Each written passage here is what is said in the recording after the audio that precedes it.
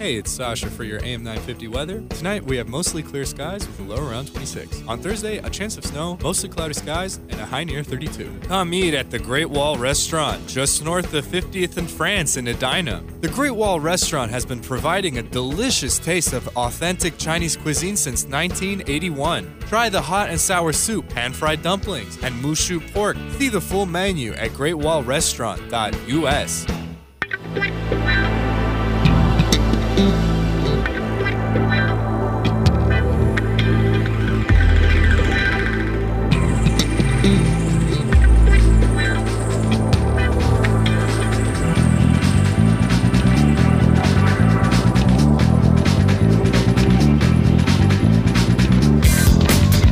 AM 950, the progressive voice of Minnesota. It's FYI Politics with Brett Johnson on a Wednesday afternoon. Glad to have you with us. A lot of news to get to today as we'll be talking about Democratic strategies beyond 2020 and talk about some local stories as well, including Amy Klobuchar possibly being the new U.S. Attorney General. But first, we're going to start things off with our usual Wednesday interview. That's with Patrick Coolican, who is the editor-in-chief of the Minnesota Reformer. Great resource to follow along with what's happening in Minnesota politics. That website is minnesotareformer.com. Patrick, how you doing today? Good to have you back on the show. Good to be here. Absolutely. So, a couple of topics I want to go through today, but let's start off with these new restrictions that were put in place last night by Governor Tim Walz, with the biggest piece of news coming out that, bars and restaurants are going to be closing at 10 p.m., plus we'll be having some more limits on indoor gatherings. Politically, do you think this really affects or impacts anything here in Minnesota, especially at the state legislature? What are your thoughts? Well, I think it's no accident that he waited until after the election to do this. He did not want this to become a fodder for the 2020 election.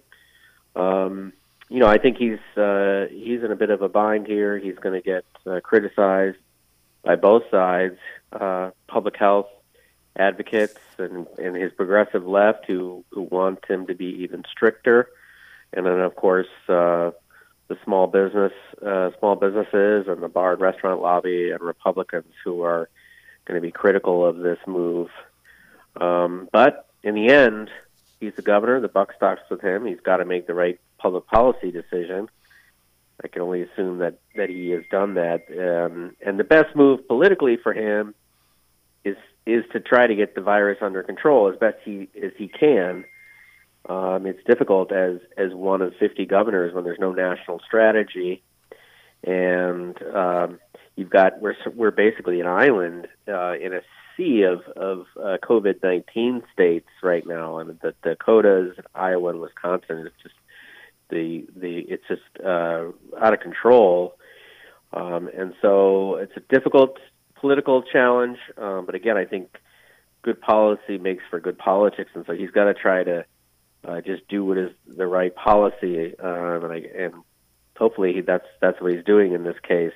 He's going to face a new legislature in January, and there was some speculation on election night that Republican gains in the House, and of course they retained the Senate by a narrow majority. The Republicans retained the Senate control. That there's now a working majority to, I think we talked about this last week maybe, to overturn Walz's emergency powers. I'm very skeptical of that. I just don't see Democrats, no matter how moderate they are or whatever their district looks like, especially this early in the term, I don't see them going against the governor, especially given the latest COVID-19 numbers, which are pretty brutal. I think Minnesotans as a culture and as a rule are pretty prudent people and see those numbers. They see the hospital capacity numbers. They know the small hospitals and even in rural areas are going to be up against it here. So it's a tough situation, but I think he's in relatively good position in terms of the public's support. And as you mentioned, Republicans are already up in arms about how the emergency order has been extended and how we do have additional restrictions that are now in place. But as you mentioned, there's really not a whole lot they're going to be able to do about it, especially during the month of November and December, since we still are going to have the old makeup of the state legislature, which is currently, I believe, a 77 to 59 DFL. No, it's 75-59 DFL majority. Now, what is important to point out that come January, that DFL majority in the House, I believe, is going to dip down to 70 to 64, which means it would only take 4 Democrats to cross over to the Republican side to end those emergency powers of Governor Walz. But I agree with you on that it would be tough to find those 4 Democrats since, well, any of them that were maybe hedging and thinking, oh, maybe I would go with the Republicans on this, well, they probably lost on election night about a week ago. So, yeah, I'm with you. It'd be tough to find 4 Democrats that would go against Governor Walz on this because, well, they would almost certainly be shunned by the DFL for ending those emergency powers, and it would be a very ugly situation. So probably going to have more of the status quo of what's been happening as these emergency orders have been continuing on for the past several months. Do you kind of agree with that assessment as well?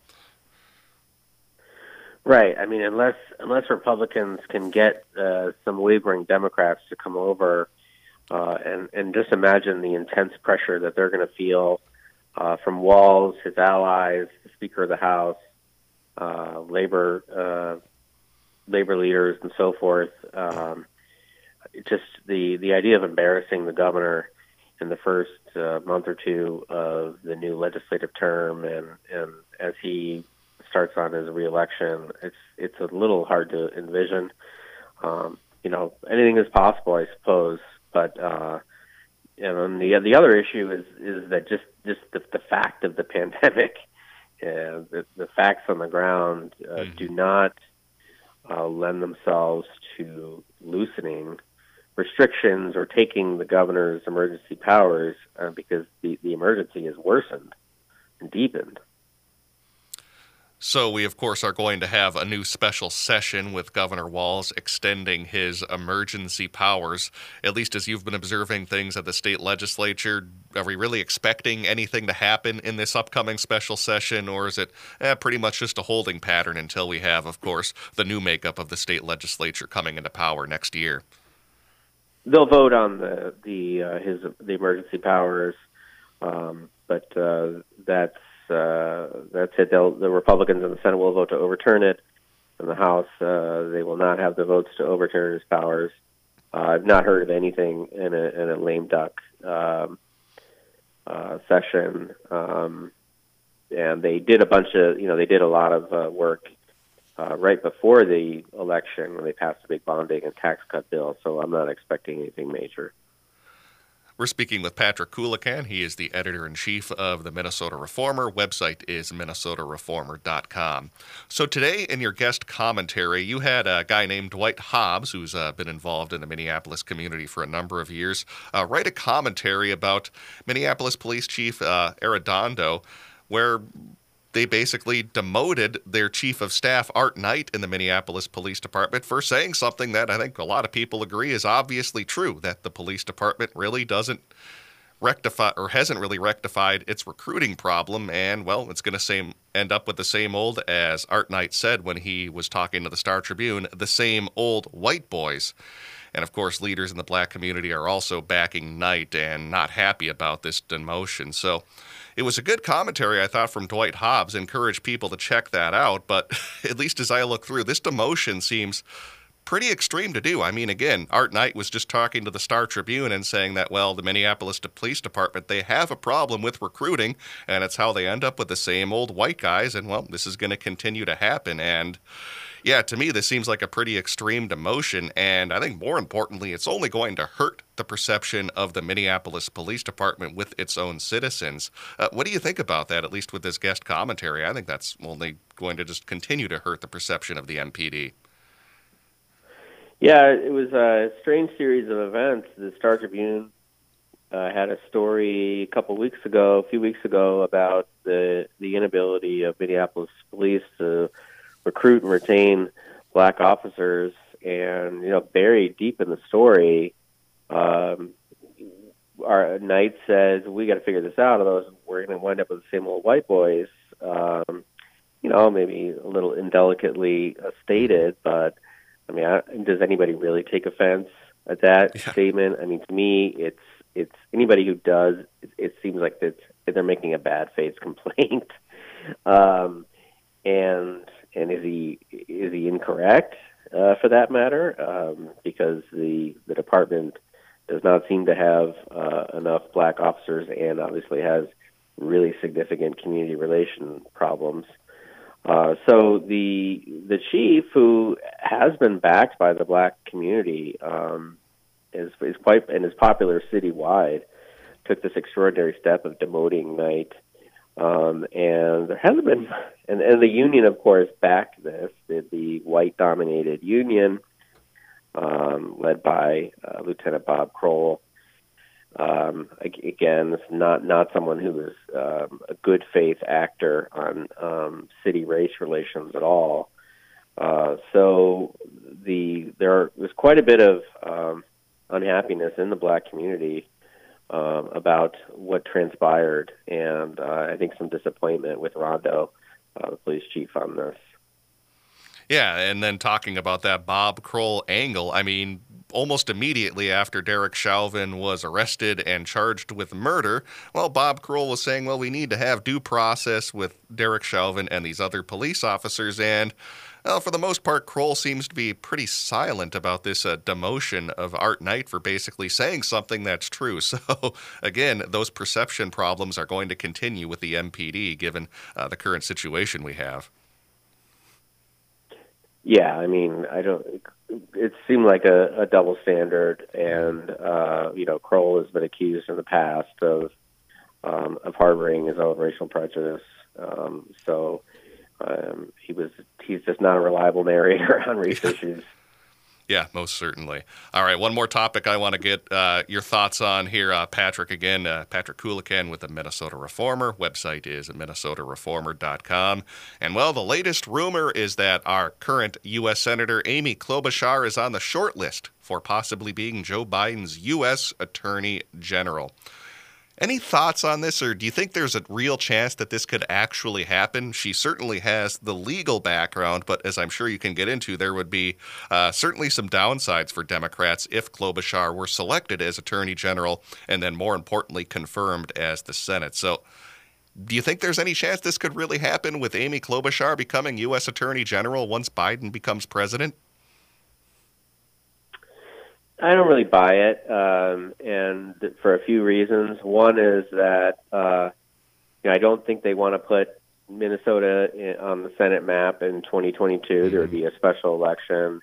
That's really not ideal. I think there's a widespread assumption that 2022 is a difficult midterm election for the Democrats. Midterms have in the recent past been tough on presidents.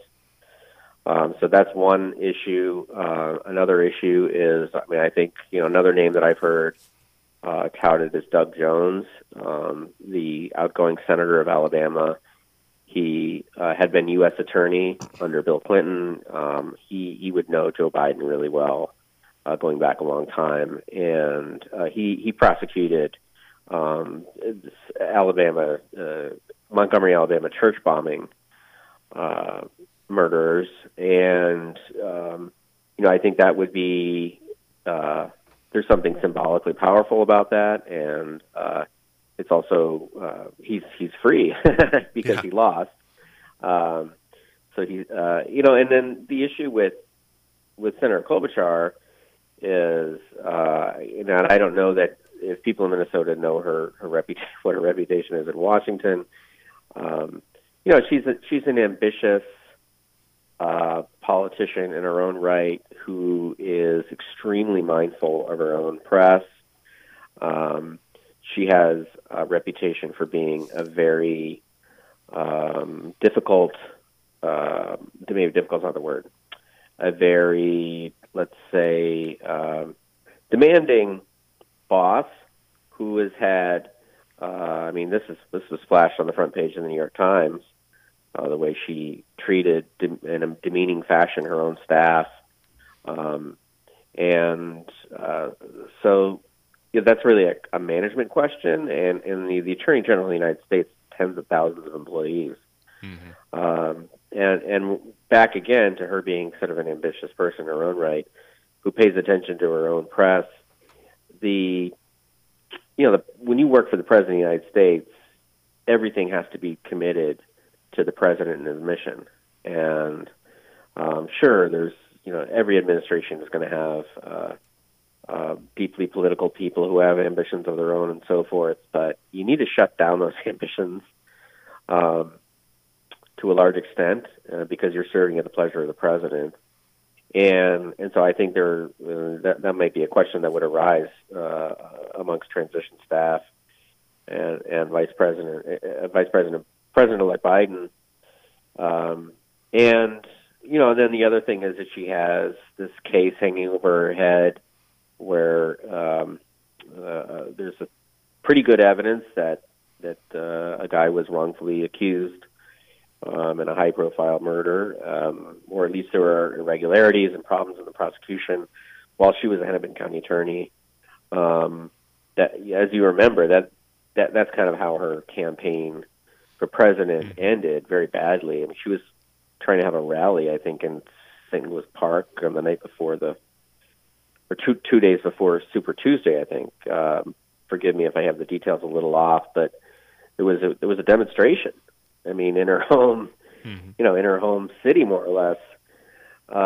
So that's still there, and I don't think that President-elect Biden wants to carry something like that, have that carry into his Justice Department. So anyway, that's a longer answer maybe than you wanted, but I just don't see it. I think there's probably a role for her in the administration if she wants it, but I'm a little uncertain that she would be the Attorney General pick. And as you mentioned earlier, the political ramifications would be rather large here in Minnesota, because if we remember what happened when Al Franken was forced to resign, that of course did trigger a special election where Tina Smith had to run, and she of course ended up defeating her Republican opponent at the time, Karen Housley. And well, the exact same thing would happen if Amy Klobuchar were picked and then confirmed as the Attorney General, where we would have a special election in 2022 in what I think is going to be a very difficult environment for Democrats. But there's another aspect in this as well, and the other rumor in regards to Amy Klobuchar as AG is that, of course, she would need a replacement in the Senate. And one of the names that's being rumored out there and floated is the current Lieutenant Governor, Peggy Flanagan.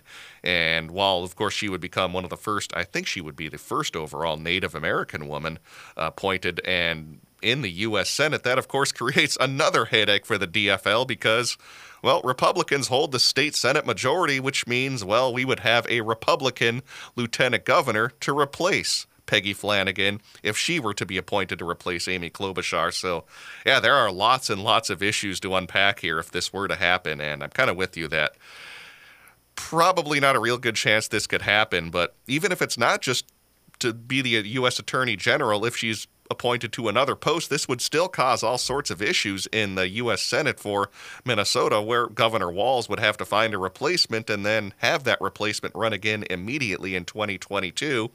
And any of these replacement options, of course, come with their own issues, as I brought up with Peggy Flanagan and potentially others. So it would be a very steep hill to climb, I think, for Amy to get any position within Joe Biden's cabinet. Right. You're talking, there's the ramifications here at home are there as well. Certainly Governor Walz is one of his closest advisors is Lieutenant Governor Flanagan. I think it would be nice to break that barrier and have the first woman Native American U.S. Senator. But you're right. Then the Constitution states that the president of the state Senate becomes the lieutenant governor. That would be Jeremy Miller. And so now Walz would have a Republican lieutenant governor. I don't know. Maybe that works to his advantage. He can tout bipartisanship. That also set up a special election for Miller's seat. Presumably that's a safe Republican seat, but remember it's 34-33. So you'd have a lot of drama there because it could change the Senate majority. Unlikely, but other names I actually heard as a dark horse, Melissa Hortman, the Speaker of the House. I don't really see that happening because Walz has a lot of work to do with her on the state budget. John Choi, Ramsey County Attorney, the mayor of Duluth, Emily Larson. There's lots of good folks who could fill the role. So that'll be quite a choice to make if it comes to it. Yeah, absolutely. Hey, we've been speaking with Patrick Coolican. He is the editor-in-chief of the Minnesota Reformer. Great resource for following along what's happening in Minnesota politics. That is MinnesotaReformer.com. All right, Patrick, we are just about out of time, but look forward to chatting with you next week again. Good to be here. Thanks. All right, we'll take a break and come on back with more here on FYI Politics with Brett Johnson.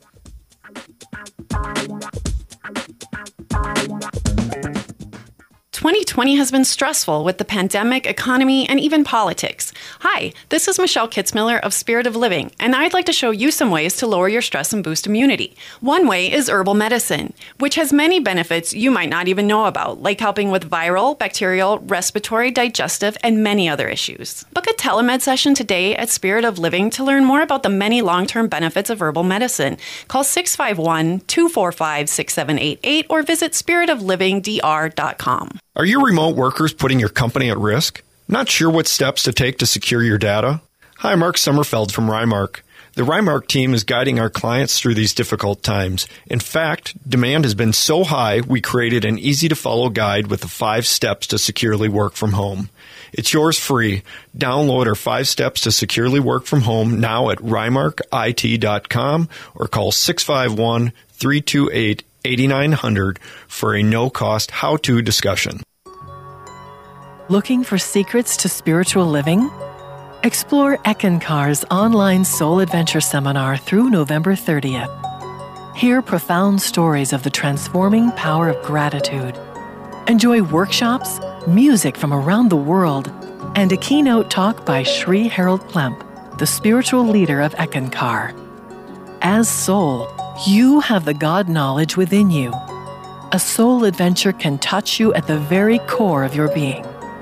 At this event, you'll find techniques to enhance your spiritual practices.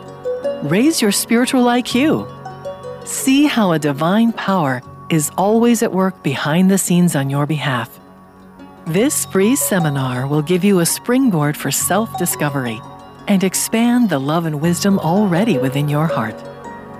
For more info, visit spiritualevent.org. spiritualevent.org. Hi, I'm Alicia Luther-Toms, Certified Financial Planner with RBC Wealth Management. You might think you have to give up performance to invest responsibly, but that simply isn't true. Responsible investing can actually have a positive impact on performance. We will work with you to come up with a strategy that matches your values. This is Alicia Luther-Toms at 612-770-4460 or alicia.luther.toms@rbc.com. RBC Wealth Management, a division of RBC Capital Markets, LLC, member NYSE, FINRA, SIPC. Hi, it's Tom. Solar power is more important than ever as a long-term investment for yourself and your community. And that's why I trust All Energy Solar to provide a cost-effective, environmentally friendly energy system. But several key incentives that make solar available will be sunsetting in 2021. So now is the time to get your solar project on the books. All Energy Solar can walk you through the process using their zero-contact virtual evaluation process. Financing options are available to those who qualify. So go green and start saving at allenergysolar.com today. No matter what your taste, you'll find the music you're looking for at the Electric Fetus. Pick from rock, pop, international, roots music, and so much more on CD and vinyl. Or create your own compilation of favorites with the exclusive Mix and Burn CD station, only available at the Electric Fetus. Dust off your vinyl or just make some space by turning your unwanted music into cash. The used selection changes daily, so check out the new arrivals often. 2000 4th Avenue South in Minneapolis and online at efetus.com.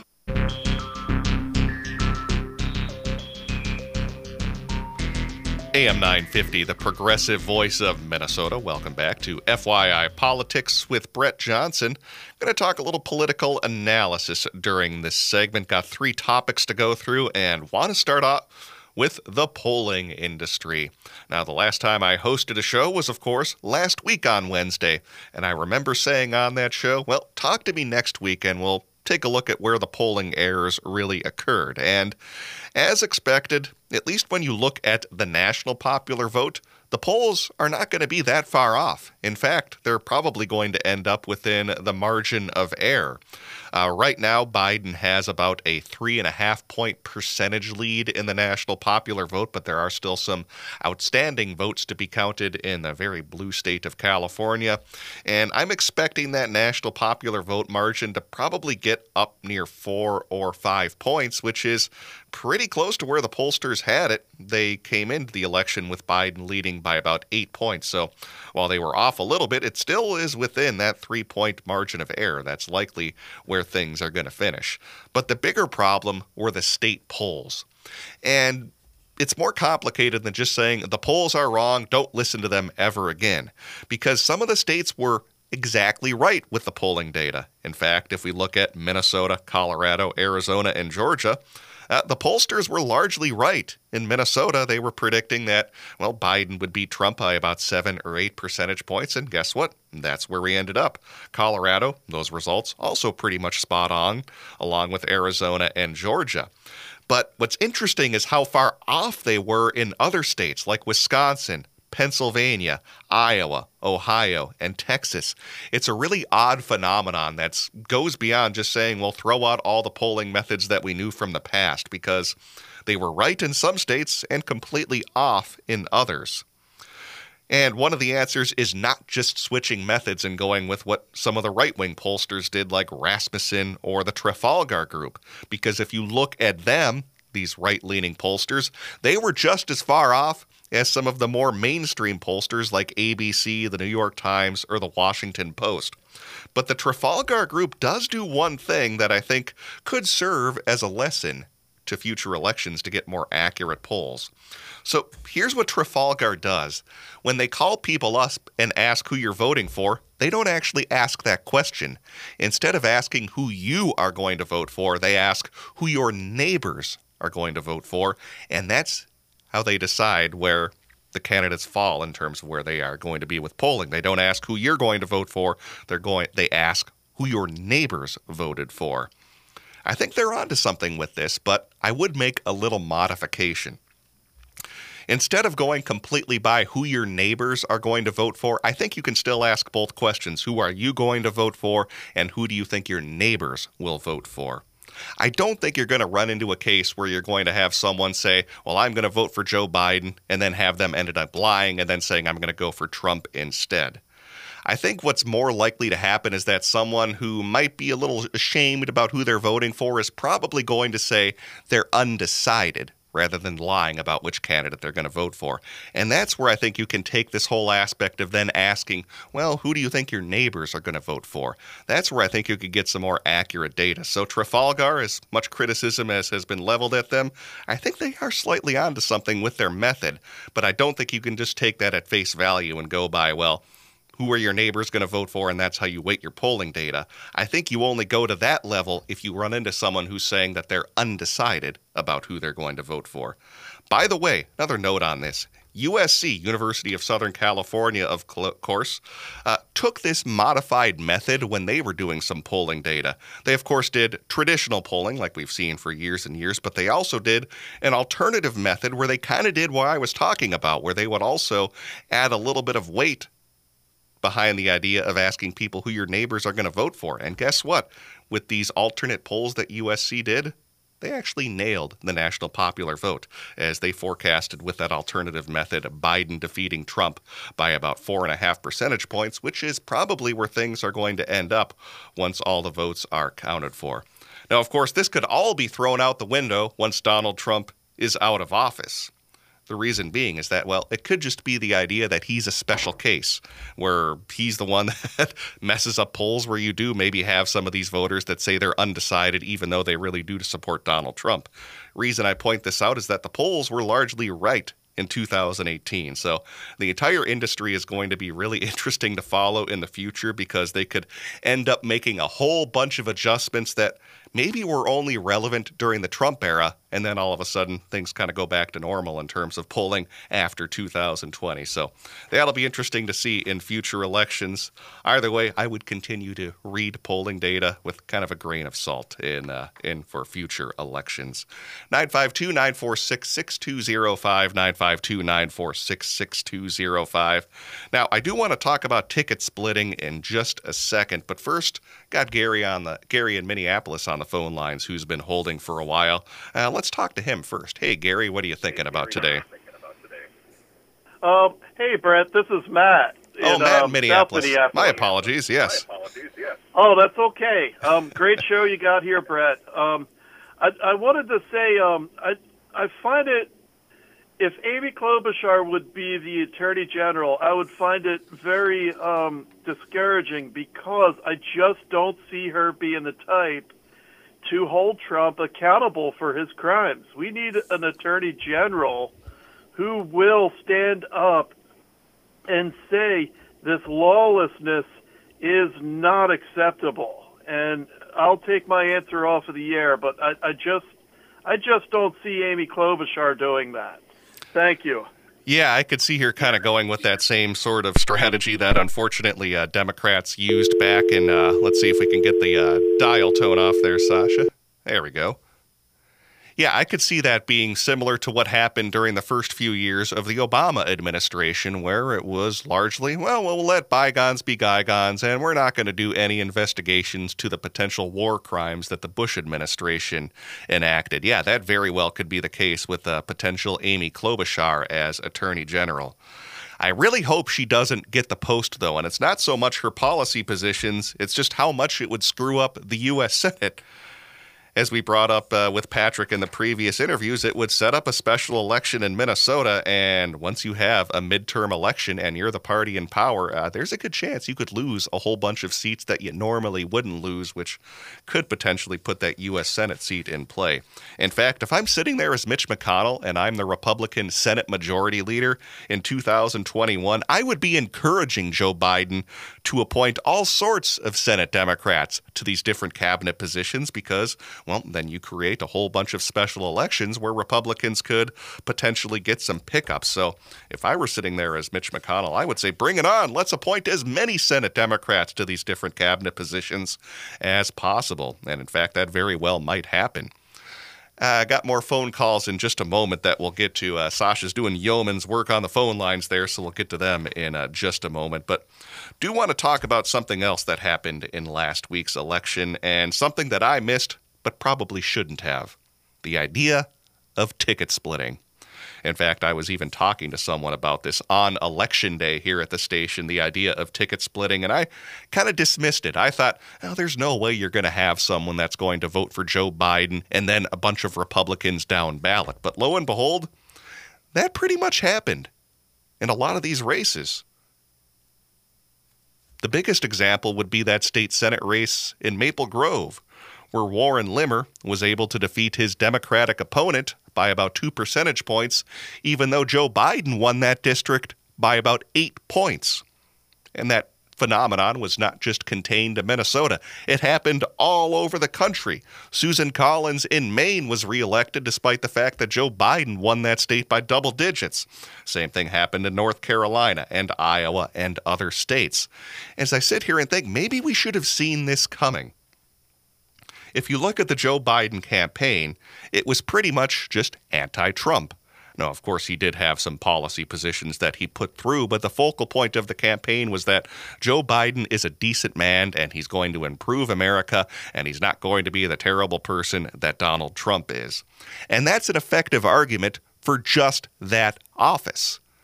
But if I'm sitting there as someone who might be more of an independent voter and I'm hearing that message from the Joe Biden campaign, yeah, I might sit there and think, all right, I'll vote for Joe Biden for president, but I'm not really sure where the rest of all of these Democrats stand on the issues. And that's what we saw a lot of happen on Tuesday, and it's something that is very, very dangerous for Democrats coming up in future elections. Do you think there's any chance that these people who voted for Republican office holders down ballot in 2020 are all of a sudden going to go and vote Democrat in 2022? Probably not. And this is still a challenge that Democrats have been facing for a long, long time. If we look back at prior elections where their election strategy has generally been, look at how crazy these Republicans are, while not really having a unified message about what they stand for. And it's a big problem because that only generally works for, well, the presidency of the United States and not a whole lot of other offices. As we saw, Democrats got slaughtered. Well, not necessarily slaughtered, but they certainly did not do well in some of these down ballot races. And a lot of it had to do with the fact that there was really no unified message about what the Democratic Party necessarily stood for. So that's why we ended up with a lot of people who ended up voting for Republicans down ballot, even though they voted for Joe Biden for the presidency. And it's very frustrating, I'm sure, if you're sitting there as a Democrat, because you generally don't see this phenomenon go the other way around. I can't imagine we had too many people who voted for Donald Trump for president, but then decided to vote for a bunch of Democrats down ballot. Most of the time, if you have someone who is going to vote for Republican for president, they're probably going to vote for Republicans down ballot. For people who vote for a Democratic president, it's a little bit more of an iffy issue in terms of whether they're going to continue to vote for Democrats down ballot. So it's a big, big problem that the Dems are going to face in 2022, and they got to go through and find some sort of message on what they're going to run on in 2022.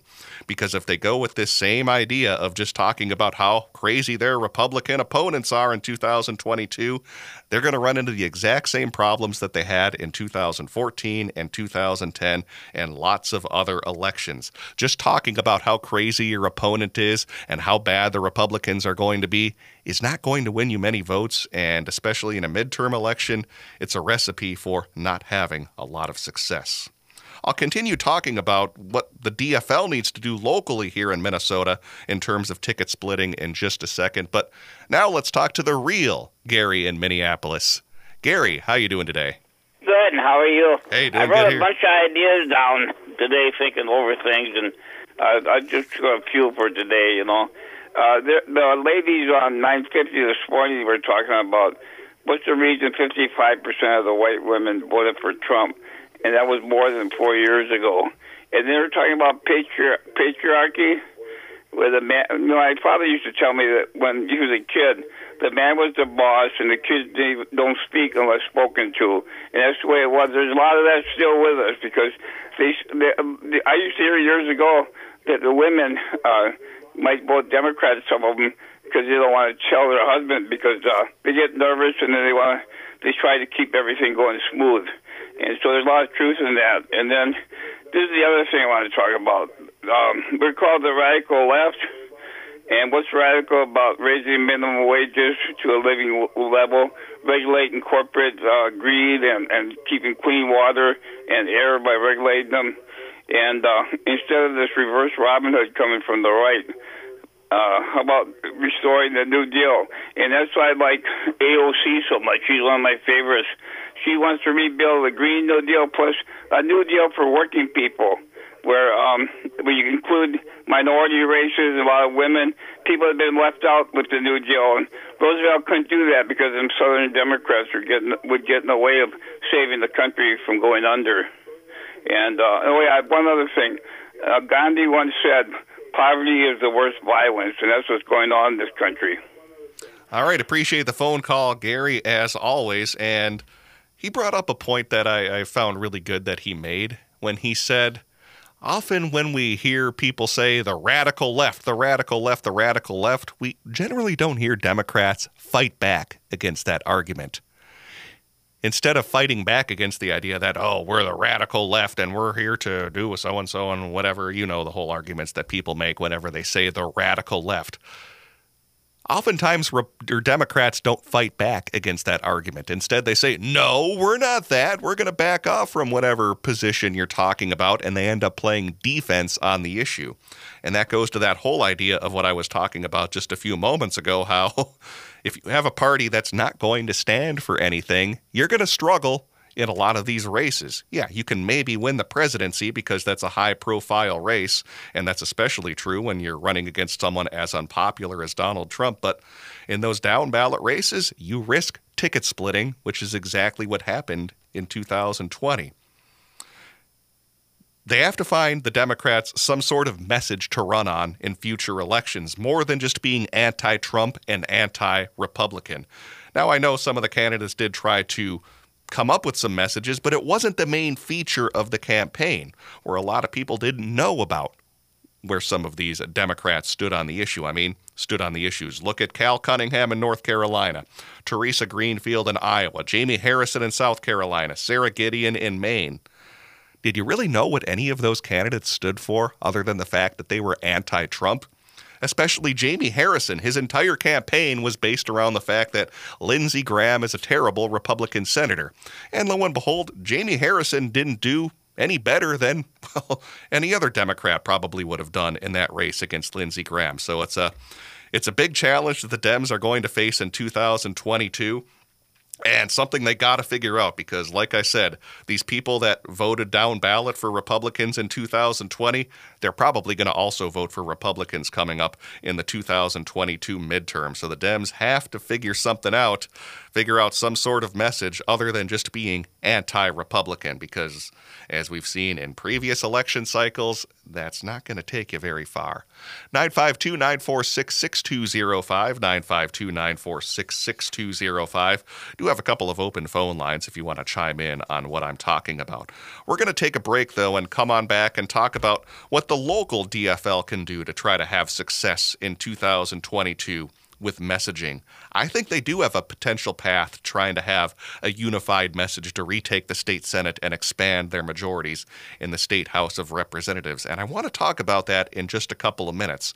Again, you're listening to FYI Politics with Brett Johnson here on a Wednesday afternoon. Stick around. We got one more segment left.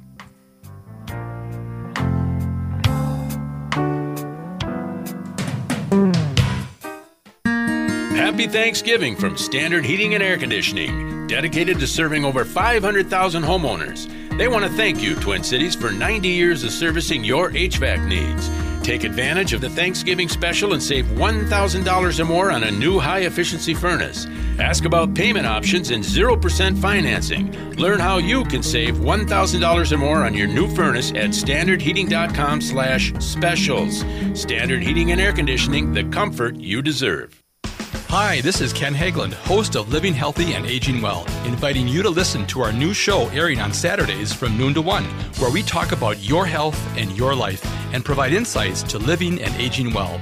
Each week, we provide answers to important questions regarding health care, elder care, end-of-life care, and caregiver support to help you and your loved ones plan for the future and enjoy your highest quality of life today. Please join us every Saturday from noon to 1 for Living Healthy and Aging Well.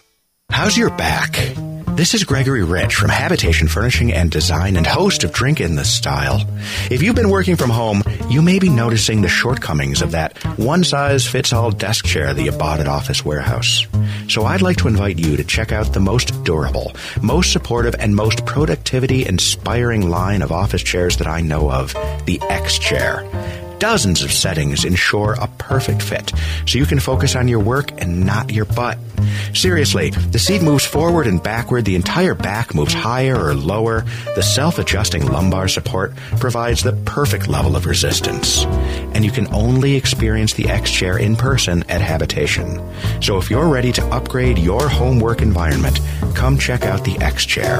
Habitation Furnishing and Design, 7777 Washington Avenue South in Edina, and online at habitationdesign.com. Again, habitationdesign.com. With over 70,000 people succumbing to drug overdoses annually, Karkala Construction in St. Louis Park wants to remind you how severe our country's substance abuse epidemic truly is. And now, with complicating factors involving COVID-19, it's only getting worse. Drugs kill and make addicts of the people closest to us.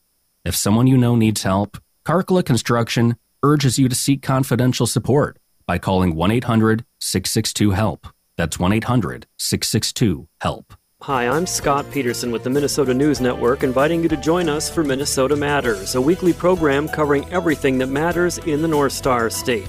This week, the latest in local and national politics, as the dust continues to slowly settle on the most closely watched election in recent history. We'll hear from the elected officials themselves and have in-depth analysis. That and much more. Tune us in right here or at minnesotanewsnetwork.com. Sunday mornings at 6:30 on AM 950. In 154 years, one learns a thing or two. Since 1866, the Minnesota State Horticulture Society has been growing gardeners through education, encouragement, and community. Join the legacy. As a member, you receive the Northern Garden magazine, participate in education events, have access to research hubs, and promote community gardening, connecting people, and helping neighbors grow healthy food. Join today by calling 651-643-3601 or search Minnesota State Horticulture Society. My name is Greg Bakken, and on my show, Ghostbox Radio, every week we'll have conversations about the paranormal, ufology, Bigfoot, or just the unusual. This week we bring on psychic medium tarot card reader Ane. Ane, who is an extremely gifted medium, will be on the show to do one-question readings for our listeners. Call in to see what the future holds for you. Join me every Sunday at 4 p.m. for Ghostbox Radio with Greg Bakken on AM 950, even if you're a skeptic.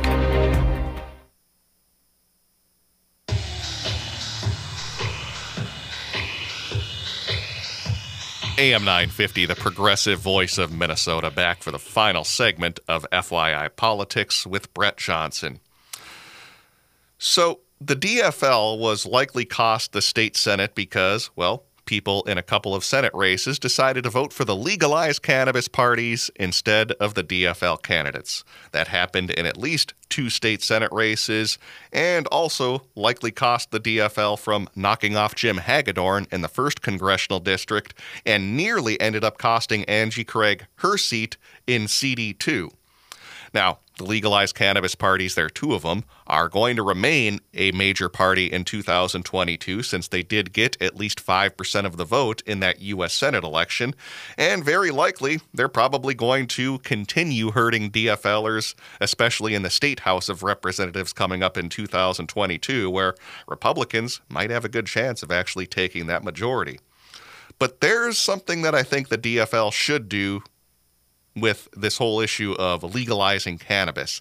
And I think rather than sitting there and trying to blame and whining about the cannabis parties and how they cost them seats in the state legislature, I would instead embrace that issue and make cannabis legalization a central part of the 2022 campaign. Because there's nothing you can do. Those legalized cannabis party candidates, they're going to remain on the ballots in 2022, and we're probably going to have even more of them running in these state legislative races in 2022 than we even did back in 2020. And of course, a lot of them probably will be backed by Republican insiders to try to siphon off votes from DFLers. But like I said, embrace this issue if you're Democrats in Minnesota. Make it a central part of your 2022 campaign. Very likely the national headwinds are going to be blowing against Democrats in 2022, so might as well try something different in that midterm election. And I think if you're the DFL, you could make cannabis legalization a very appealing issue from 2 different perspectives in that election cycle. One, of course, from the civil liberties angle of saying that, well, we don't need big government intrusion coming in on people's private lives. And, of course, you can also talk about that as well, how you're also spending government resources, prosecuting people for very minor violations of cannabis laws and so on and so on. You can do it from a civil liberties angle. But you can also, I think, make this a big issue that the Dems could potentially win on in 2022 from a government funding perspective. We're very likely going to be facing some big budget deficits in future years because of COVID.